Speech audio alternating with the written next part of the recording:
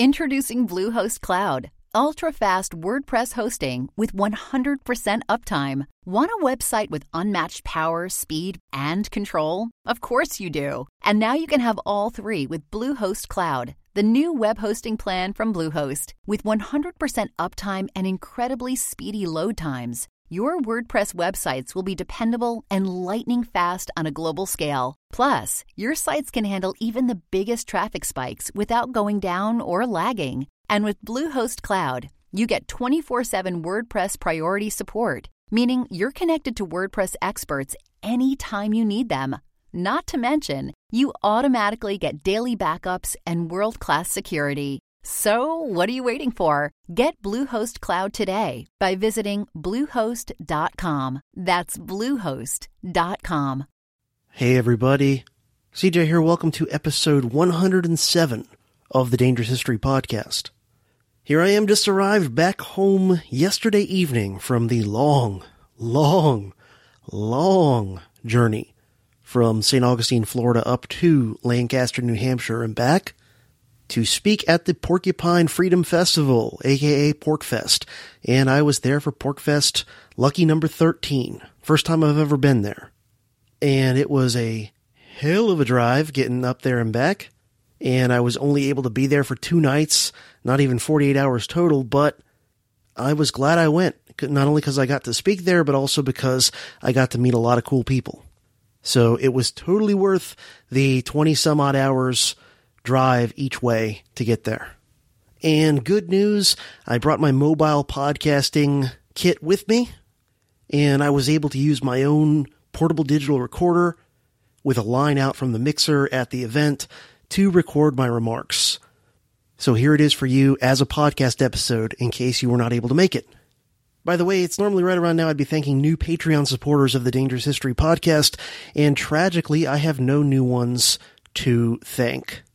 So please consider, if you enjoy and find value in what I do here at the Dangerous History Podcast, going over to patreon.com/profcj and signing up to support the show on a per episode donation basis. And if you sign up for at least $1 per episode donation, I will thank you by name in the next show that I produce. And in addition to that, you will have access to some bonus Dangerous History Podcast episodes that are available nowhere else. So before I share with you my presentation from Porcfest, though, I have to say a lot of thanks. First off, thanks to all listeners who've helped me out financially in any way, both my regular recurring donors and those who sent in special one-time donations for Porcfest. It was a huge help getting me up there and back. I want to say thanks to Taryn and to Nick for giving me the opportunity, the invitation to speak at Porcfest. Thanks to Nicole and Joe for letting me crash on their campsite. And thanks to Lou for feeding me very, very well with his awesome assault kitchen. And it was really great meeting some listeners and all kinds of people that I've only previously known from online. Really great. So all of you who came out to hear me, all of you who are listeners of the Dangerous History Podcast who I got a chance to meet, it was great meeting you. Thanks for coming out. Now, I got my whole presentation. I have to say, though, I ended up with some audio issues on kind of the introduction and on the Q&A, but the actual heart of the presentation came through, I think, quite well. So I'm very happy to share it with you. Here you go. Applying Guerrilla Methods Beyond War. My presentation from Porcfest 13.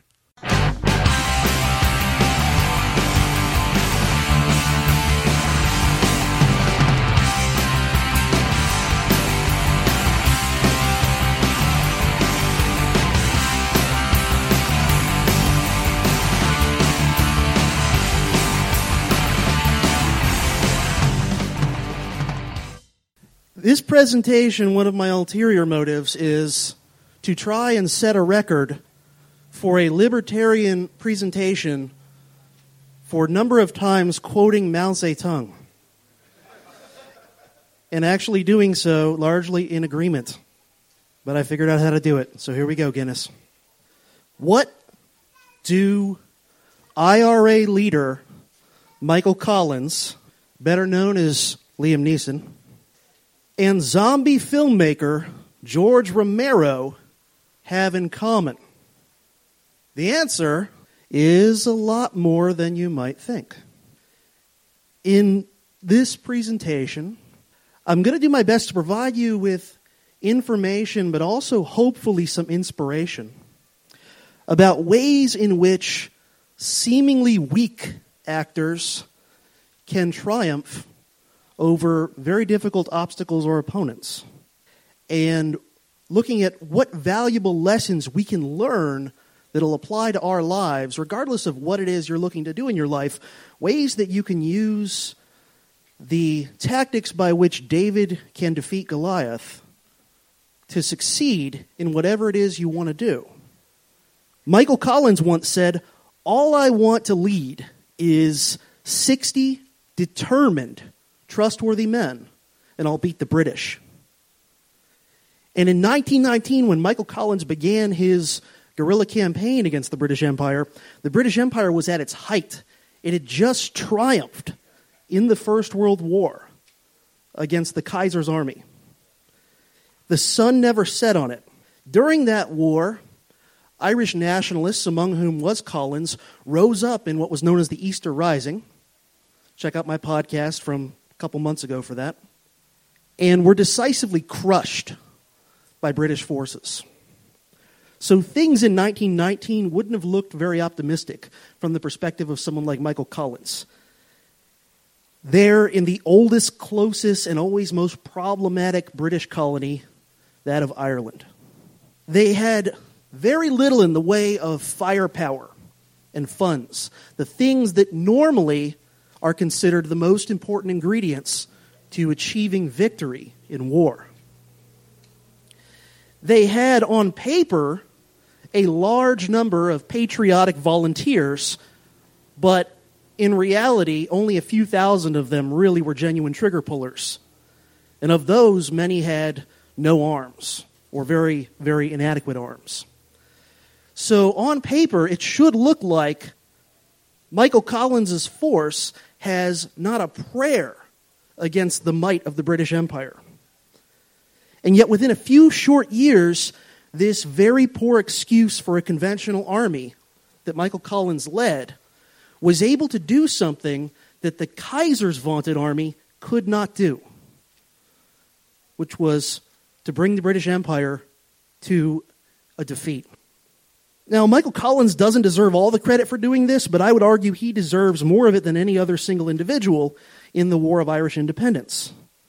And he's an interesting guy when you look into his background. Before he joined the IRA, as it eventually became known, he was a postal worker and a bank clerk.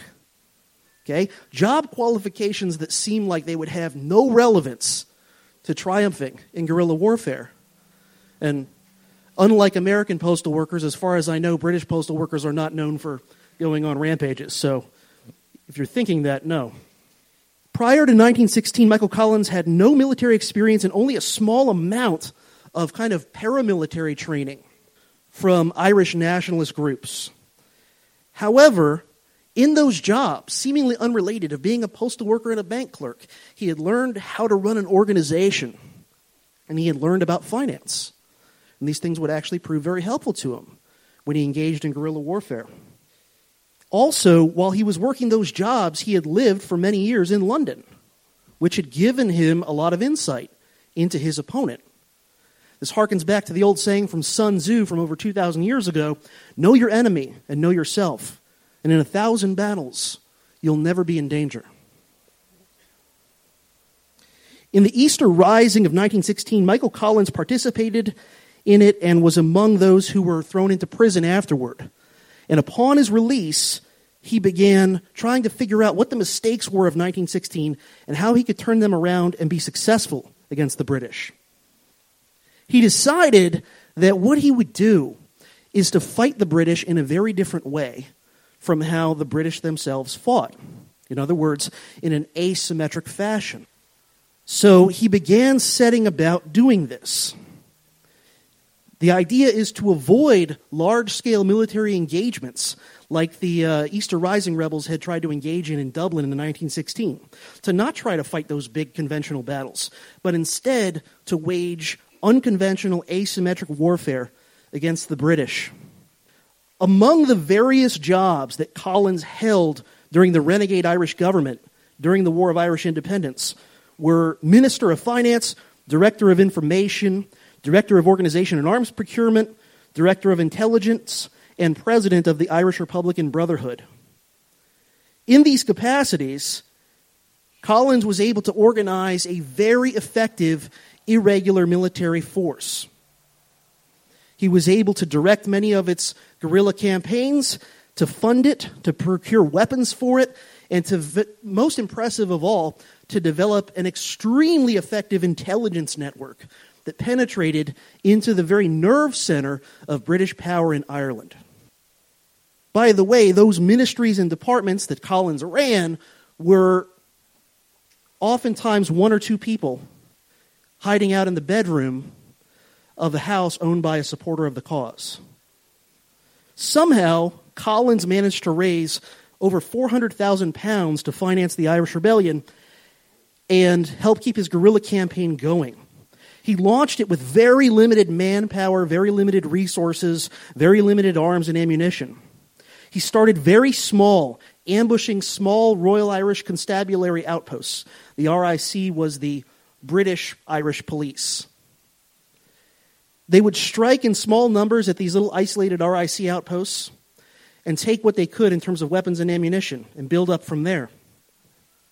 He also created a special unit known as the Squad, whose function was to assassinate Irish informers and British secret agents.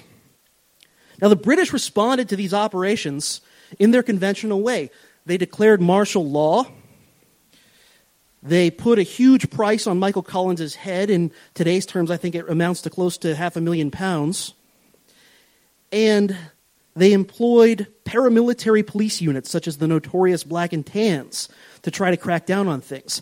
Ironically, the Black and Tans and the other auxiliary forces oftentimes only strengthened Collins' cause because they had a tendency to vent their frustrations on hapless civilians and thereby drive increasingly more of the Irish population to support Michael Collins.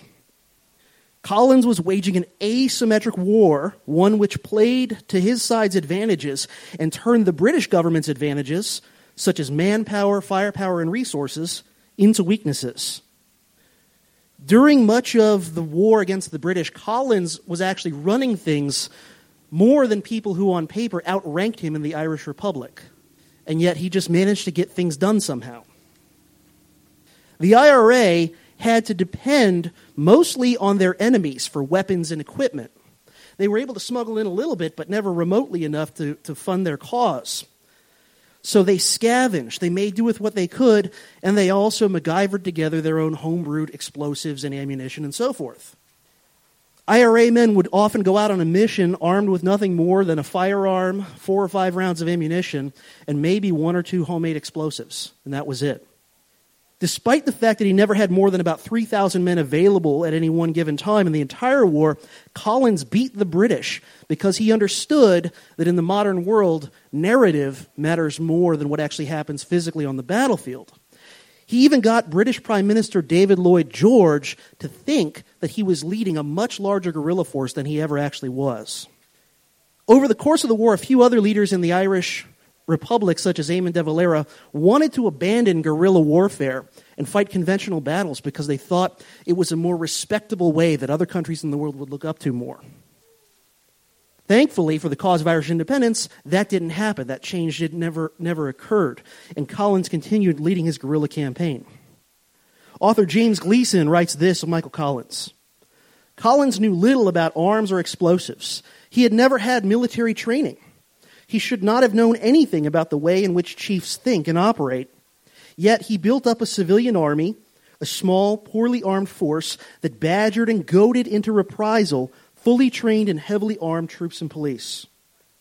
And in doing this, Collins turned the British state, its strengths, against it. One of the high points of Collins' campaign, one of his biggest successes, was on Sunday, November 21st, 1920, when Collins' men from the squad simultaneously assassinated 14 people associated with British authority in Ireland, 11 of whom were key men in British intelligence. This later gets known as Bloody Sunday. Not just for that reason, but because later that day, British auxiliaries went into Croke Park in Dublin, a Gaelic Athletic Association stadium, and fired into a crowd of people at a Celtic football game and killed I think, around the same number of men as Collins' men had assassinated. By the summer of 1921, the British government realized they had no realistic chance of establishing control over much of Ireland. And so they went to the negotiating table, offered a truce, and began negotiations, which led to the creation of something called the Irish Free State, which eventually evolved into the independent Irish Republic. With shockingly little in the way of resources, Collins had accomplished something that 800 years of Irish patriots had been unable to achieve. He had ended the British occupation, at least of most of the island. And the lessons of Collins and of other successful practitioners of guerrilla warfare, I think, have a lot of relevance to many other areas of life and human endeavor outside of just the realm of violent conflict.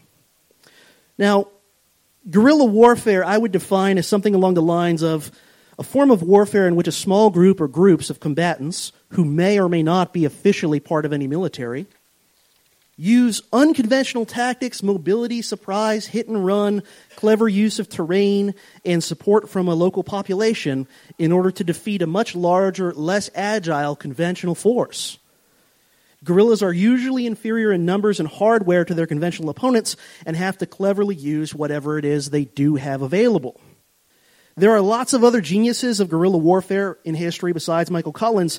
They all have differing ideologies and differing codes of ethics, some of which probably we would agree more or less with than others. But I think we can learn from all of them, even those whose goals and philosophy and codes of ethics we may find repugnant. We can still learn useful things from them. And these things can be useful in our lives, even if we never even remotely come close to engaging in actual physical, violent guerrilla conflict. And I'm not at all the first person to realize this insight.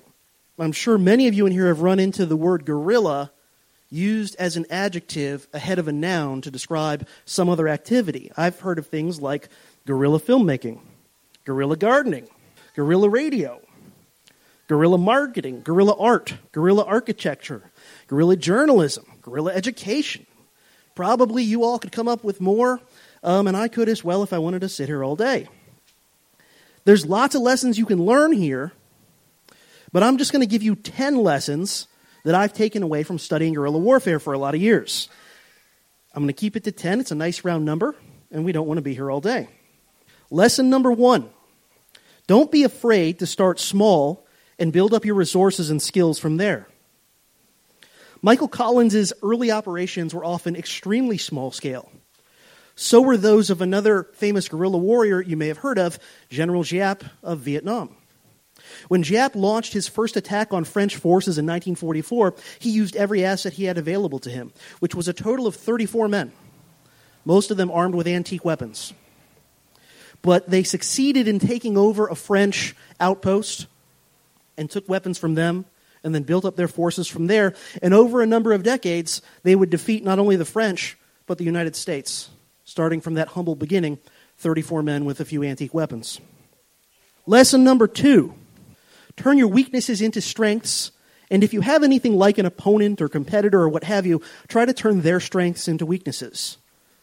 Michael Collins did this by goading British forces into overreacting and venting their rage on civilians, thereby strengthening support for his own cause. In other words, he made the British advantages in manpower and firepower ultimately turn into weaknesses. Lesson number 3, your resourcefulness is much more important than your resources.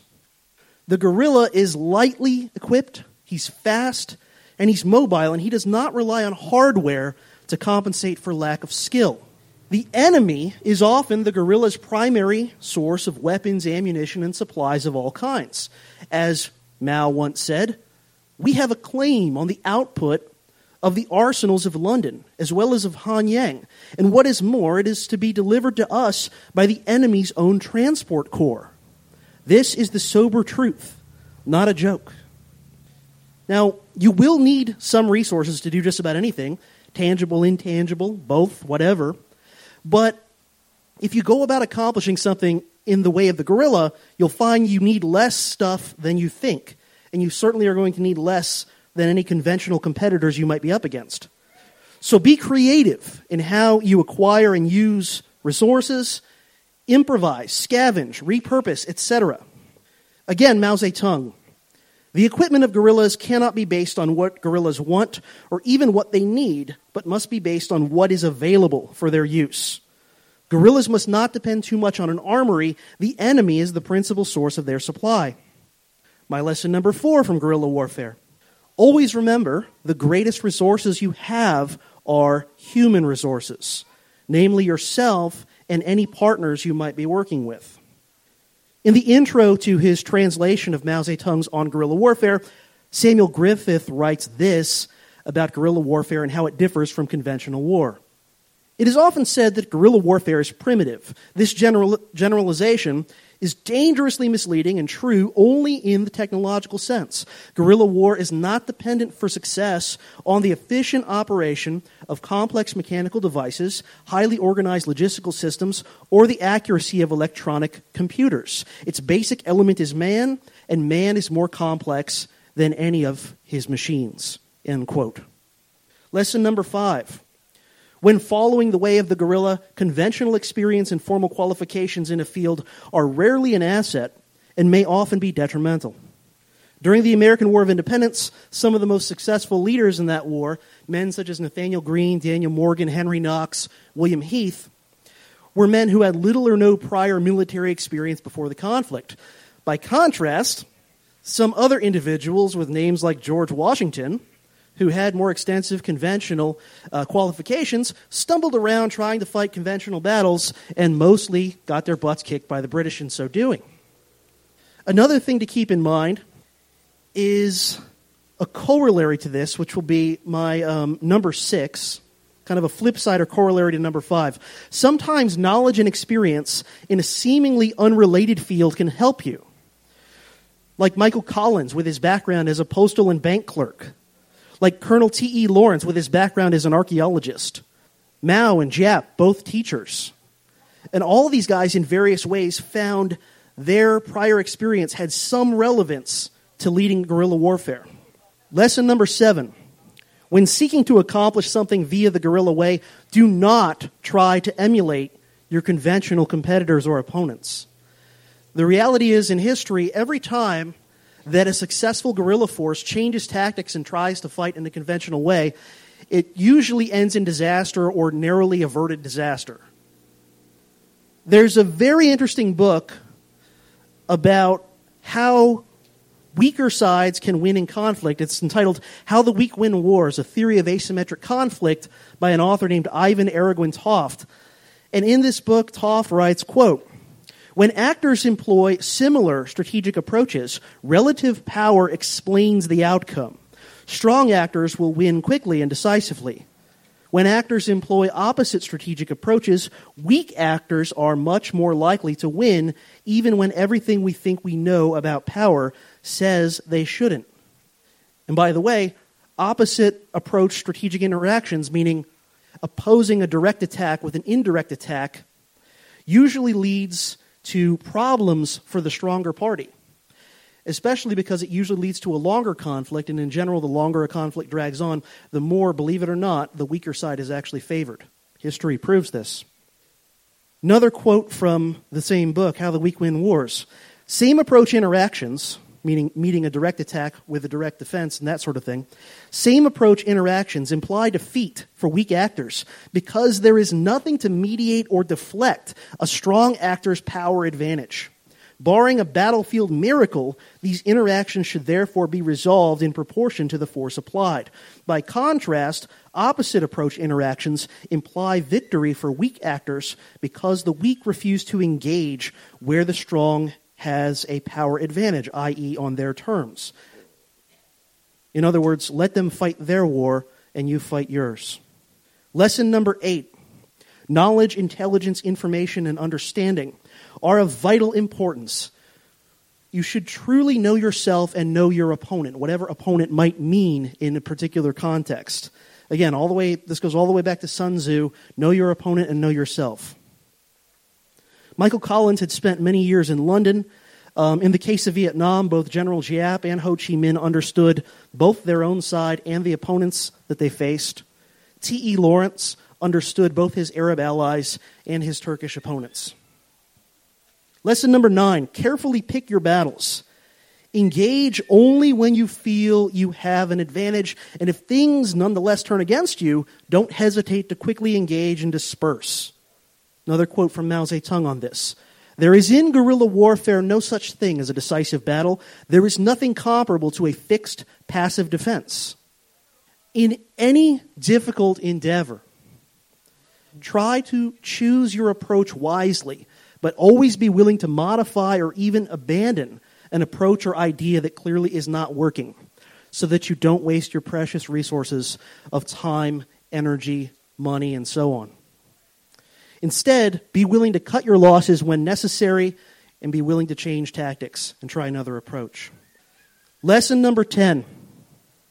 If whatever project it is you're engaged in requires setting up some sort of organization of other people, make it minimalist, decentralized, relatively egalitarian, and flexible, and only recruit people committed to the cause. Guerrilla forces that win almost always are very decentralized in structure. The organization needs to be in agreement about whatever the goals are and sort of the very big picture of how we're going to approach solving them, but small local units should have a lot of initiative to be able to make their own decisions as things, take shape on the ground.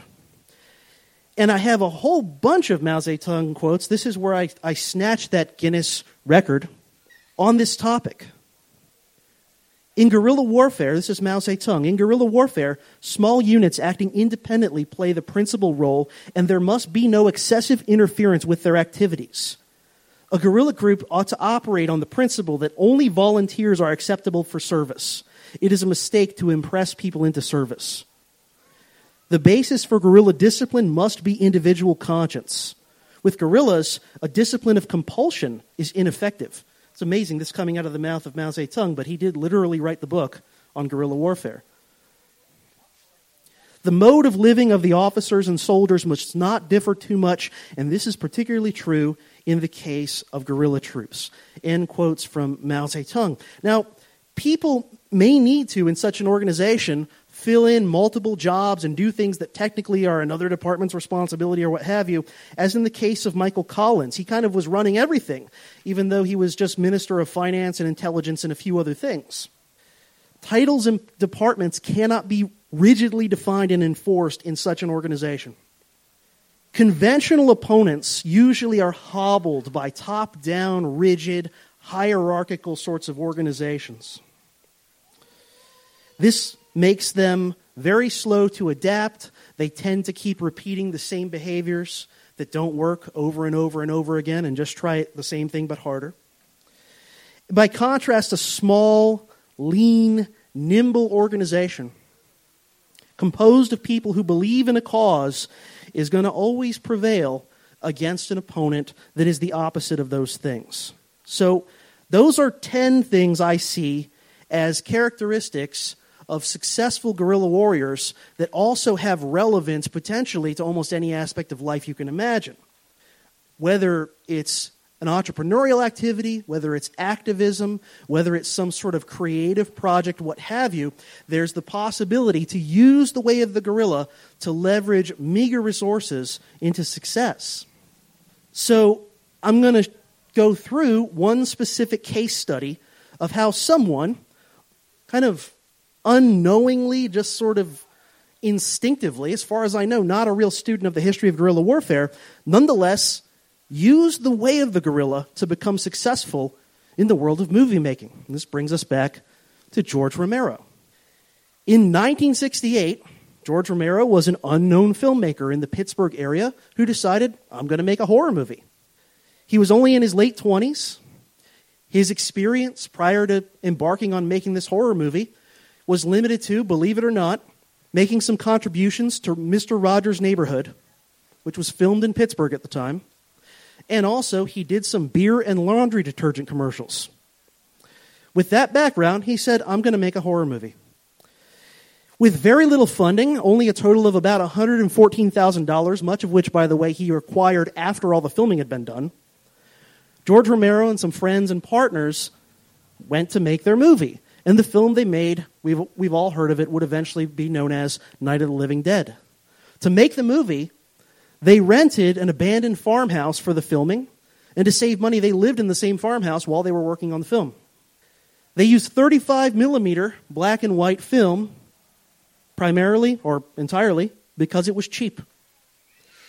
At a time when the vast majority of everybody had long since gone to color, they made that movie in black and white.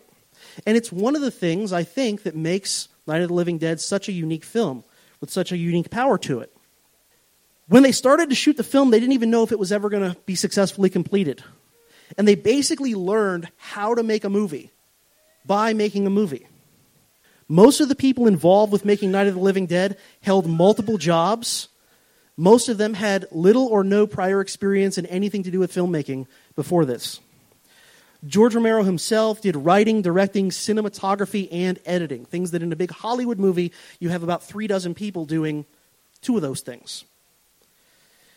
Other people had multiple jobs as well. A guy named Russ Striner was both a producer and an actor. Another guy named John Russo contributed to the writing and also played one of the zombies in the film. Vince Cervinsky, who was the owner of a local Pittsburgh roller skating rink, not only invested finances in the film, but he was a production designer, actor, and kind of a random get-her-done sort of guy who would just take care of miscellaneous tasks. Like, for example, at one point when they were making the movie, they needed a bridge over a little creek by the farmhouse, and this guy just went and slapped together a bridge, and they drove a car over it and it didn't collapse. And the government was not even involved in making that bridge. My bridges. Carl Hardman and Marilyn Eastman did triple duty, both of them as actors, makeup artists, and audio engineers. The zombies in this classic film were mostly played by friends, family, random local people, and clients from Romero's days doing commercials. They got a local TV news guy to play the newsman in the movie. And they got a local steelworker to play the sheriff that the newsman interviews. The dialogue, by the way, of those scenes is almost entirely ad-libbed. They were literally making it all up as they went along. They got a helicopter pilot from a local radio station to come and help them get some aerial footage. They got some local cops. This is back in, the not-so-tase happy days, I guess. They got some local cops to come out and be extras and even bring their vehicles and all their gear and whatever to make it look like there really were cops coming to fight the zombies. One of the investors in the film owned a chain of butcher shops in the area, and he donated a whole bunch of animal entrails. And so what you're seeing when you watch Night of the Living Dead are actors ripping apart and in some cases literally chomping into actual animal guts. This is why that movie looks so authentic. Romero can't take credit for this innovation, but he made good use of it.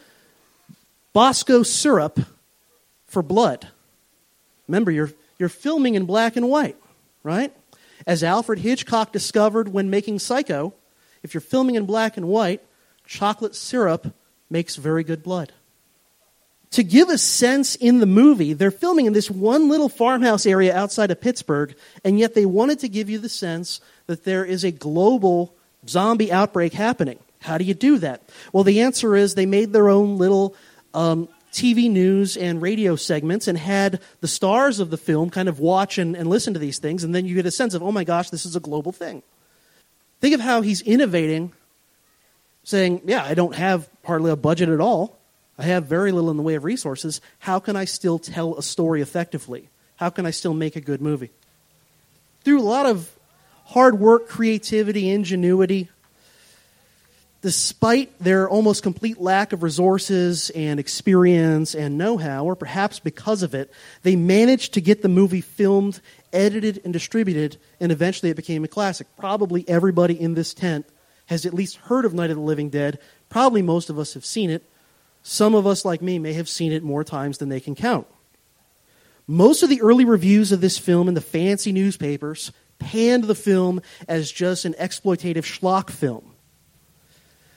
But as time went on, the more hip reviewers started to realize that this was something different.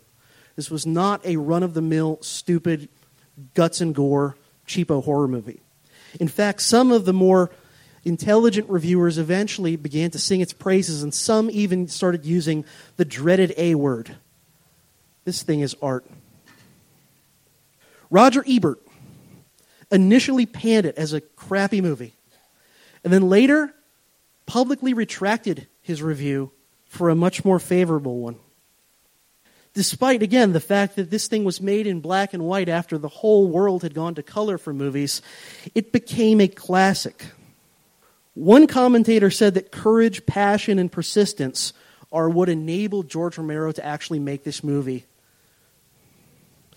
To that, I would add things like creativity, and in particular, a genius for the iron triangle of improvising, adapting, and overcoming. And when you think about all those characteristics, courage, passion, persistence, a genius for adapting and overcoming, etc., and you think back to what Michael Collins did in defeating the British Empire with a few thousand men, many of whom didn't have decent weapons. These are parallel approaches. This humble zombie film, Night of the Living Dead, brought a new level of realism to horror films, far beyond anything that came before. The movie resonated on a level that no other horror movie from the late 60s that I'm aware of did. It explored, surprisingly perhaps, given the fact it's just a humble zombie movie, it explored films relating to race relations, the violence of the late 60s, including the Vietnam War, the riots, all the other, instability, and the overall breakdown of institutions. All these sorts of themes that mainstream Hollywood and media and so on was scared to really talk about much in 1968. Romero was able to explore in the context of a low-budget black and white zombie film. The top three grossing movies of 1968, in order, are the following. 2001, A Space Odyssey, which had a budget of $10 million. Funny Girl, which, by the way, I didn't even know what the hell that was. Yeah, I had to look that one up. It was, I think, Bette Midler or something like that. Barbra Streisand, sorry, the other one, yeah. I always get them too confused. The other person that makes those kind of movies. And then the number 3 grossing movie of the year was The Love Bug. So you have 2001, A Space Odyssey, $10 million budget. Funny Girl, $14 million. Can you believe that Funny Girl had 40% more of a budget than 2001, A Space Odyssey? What were they doing with that money? Yeah, it's all going to one person. And then The Love Bug. The Love Bug had a budget of $5 million. And yet, with only about 2% of the budget, of the lowest budget of those top 3 films, namely The Love Bug, Romero made a movie that, while not in the top 3 grossing films of 1968, still came in at number 10. Which, by the way, means it's astronomically more profitable than any of them. They made Night of the Living Dead on $114,000, and it eventually grossed over $30 million at the box office. And I know this might, hurt some of your feelings if you're big Herbie fans. But most people would probably agree that Night of the Living Dead is a way more important and influential and impactful film than The Love Bug. Sorry to ruin your day, those of you who are VW fans. The film holds a 96% fresh rating at the oracle of all film reviews, Rotten Tomatoes. It's received numerous honors and awards over the years. It's been in multiple top 100 horror movies of all time lists from many different, institutions and so on. Usually it's in the top 10 or 20. It's even been added to the Library of Congress's National Film Registry of significant films. A fact despite which I still like the movie. The movie also, for good or for ill, kicked off the modern zombie phenomenon. which may or may not have jumped the shark by now, but it was good when it was, in its prime. And I don't think any of us in here would deny that Romero and his partners and friends and associates not only achieved their goal of, let's make a movie, but they wildly surpass anything they could have fantasized about when they set off to that isolated farmhouse in the Pittsburgh area with a few $1,000s and some friends. So, whatever it is that you're into, whatever it is that you are currently doing or wanting to do, I hope you can get some insight, some inspiration of how to adapt the approach of guerrilla fighters to whatever it is that you're doing. Entrepreneurial activity, activism, some sort of creative activity, whatever it is. Those lessons, I think, can potentially be applied to almost any area of human activity or human endeavor. Many people have ideas about stuff they'd like to do or stuff they'd like to accomplish. Most of them, most of the time, never really get around to actually doing any of it. I know because I'm as guilty of this as anybody and have a giant list of things I want to do that I've never done. And realistically, not everything that you might want to accomplish or do is doable. But there's a lot of things that really are doable that somehow just never get done. And I think that the way of the guerrilla offers a possible path of how to make progress and ultimately achieve very difficult goals. I think a big part of why a lot of people never start important projects that they really feel like they want to do is because they want to wait until they've got all the right equipment. They want to wait until they've got all the right expertise, all the right credentials. They want to wait until they've got all the right, huge amounts of funding for the project, whatever it is, before they start actually doing anything. But when Michael Collins made the decision to try to end 800 years of British occupation of Ireland, he did not want to wait around until Ireland had sufficient money and equipment and conventional forces to go engage in war against the British. Instead, he looked at what he had, decided to make do with what he did have, use it as cleverly as he could, build up from there, and he eventually achieved his goal. In fact, did it in just a few years. Other successful guerrilla fighters in history, whether it's Lawrence or Mao or Giap or many, many more, have also pulled off crazy, improbable feats like this by employing the way of the guerrilla. Same thing when George Romero and his friends and partners decided to make a kick-ass horror movie. They didn't let the fact that they had minimal resources and experience and so on get in their way. They went out there and did it. And when they needed to learn how to do something, they learned it by actually doing it. They learned to make a movie in the process of making a movie. George Romero, as far as I know, achieved what he did with Night of the Living Dead without having deeply studied the history of guerrilla warfare and so on. Somehow, he just had an instinctive knack for creativity, for adapting, and for DIY. But imagine what somebody could accomplish in any field if you've studied the way of the guerrilla and really thought about it and thought about how it might apply to things that are not war. Learn these lessons and actually consciously try to incorporate them into whatever it is you're doing. So, I just want to wrap it up by saying that no matter what you're into, as far as your career, activism, side projects, whatever it is, I think that you can be, again, doesn't necessarily, I quoted Mao Zedong a bunch, not a fan of what he actually, wanted to do and did. Doesn't mean he didn't understand how guerrilla warfare worked. Regardless of whether or not you agree with the great guerrilla warriors of history, I still think you can learn a lot of valuable and useful lessons. Yes, a rare case we've found, perhaps, where history is actually useful. And I think we can be inspired by these people. We can benefit from adopting their approach, their mindset, and the lessons they learned in guerrilla warfare to all sorts of other activities that are not war.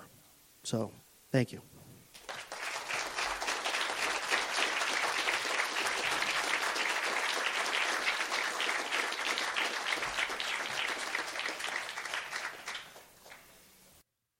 Thank you for listening to the Dangerous History Podcast. Please check out the website, profcj.org. That's profcj.org. There you can find show notes for all the episodes, links, and other information. You can also email subscribe to the website by putting in your email in the little subscribe box off to the side there. And if you do that, you'll get an email notification every time something new is posted at the website. I promise you won't get any spam or anything from me if you sign up there. You'll just get an announcement every time something new is posted on the website, which most of the time means a new episode, but occasionally is another sort of announcement or what have you. Please feel free to contact me with questions, comments, or other things. The email address is profcj@profcj.org. That's profcj@profcj.org. You can also connect with the show and follow it on social media, like us on Facebook, follow on Twitter, and you can find the show in podcast venues such as iTunes and Stitcher. You can subscribe there. By subscribing in iTunes, you'll help the show rise in the iTunes charts, and of course that will help grow the show's audience. If you like this show and want to see it continue to keep going and to grow and to improve, there are a lot of ways you can help support it. One is simply to spread the word about the Dangerous History Podcast to anyone you think might appreciate it. You can also help spread the word by leaving ratings and reviews in podcast venues like iTunes and Stitcher. And of course, we very much need and appreciate financial support. You can go to profcj.org/donate to see a whole bunch of different ways that you can help the show out financially. One, of course, is patreon.com/profcj, where if you pledge to help out the show with a donation of at least $1 per episode, remember, not only will I thank you by name in the next episode that I make, but you'll also have access to bonus episodes that I put there periodically that are available nowhere else. You can also make one-time or recurring donations via PayPal at profcj.org/donate, and I have a Bitcoin address if you want to donate that way. And of course, a final way you can help out the show financially is when you do your Amazon shopping, go to Amazon through any of my affiliate Amazon links on my website. And if you do that, the Dangerous History Podcast will get a small cut, a little commission from anything you purchase at no additional cost to you. Thanks again for listening. This has been another episode of the Dangerous History Podcast, helping you learn the past so you can understand the present and prepare for the future.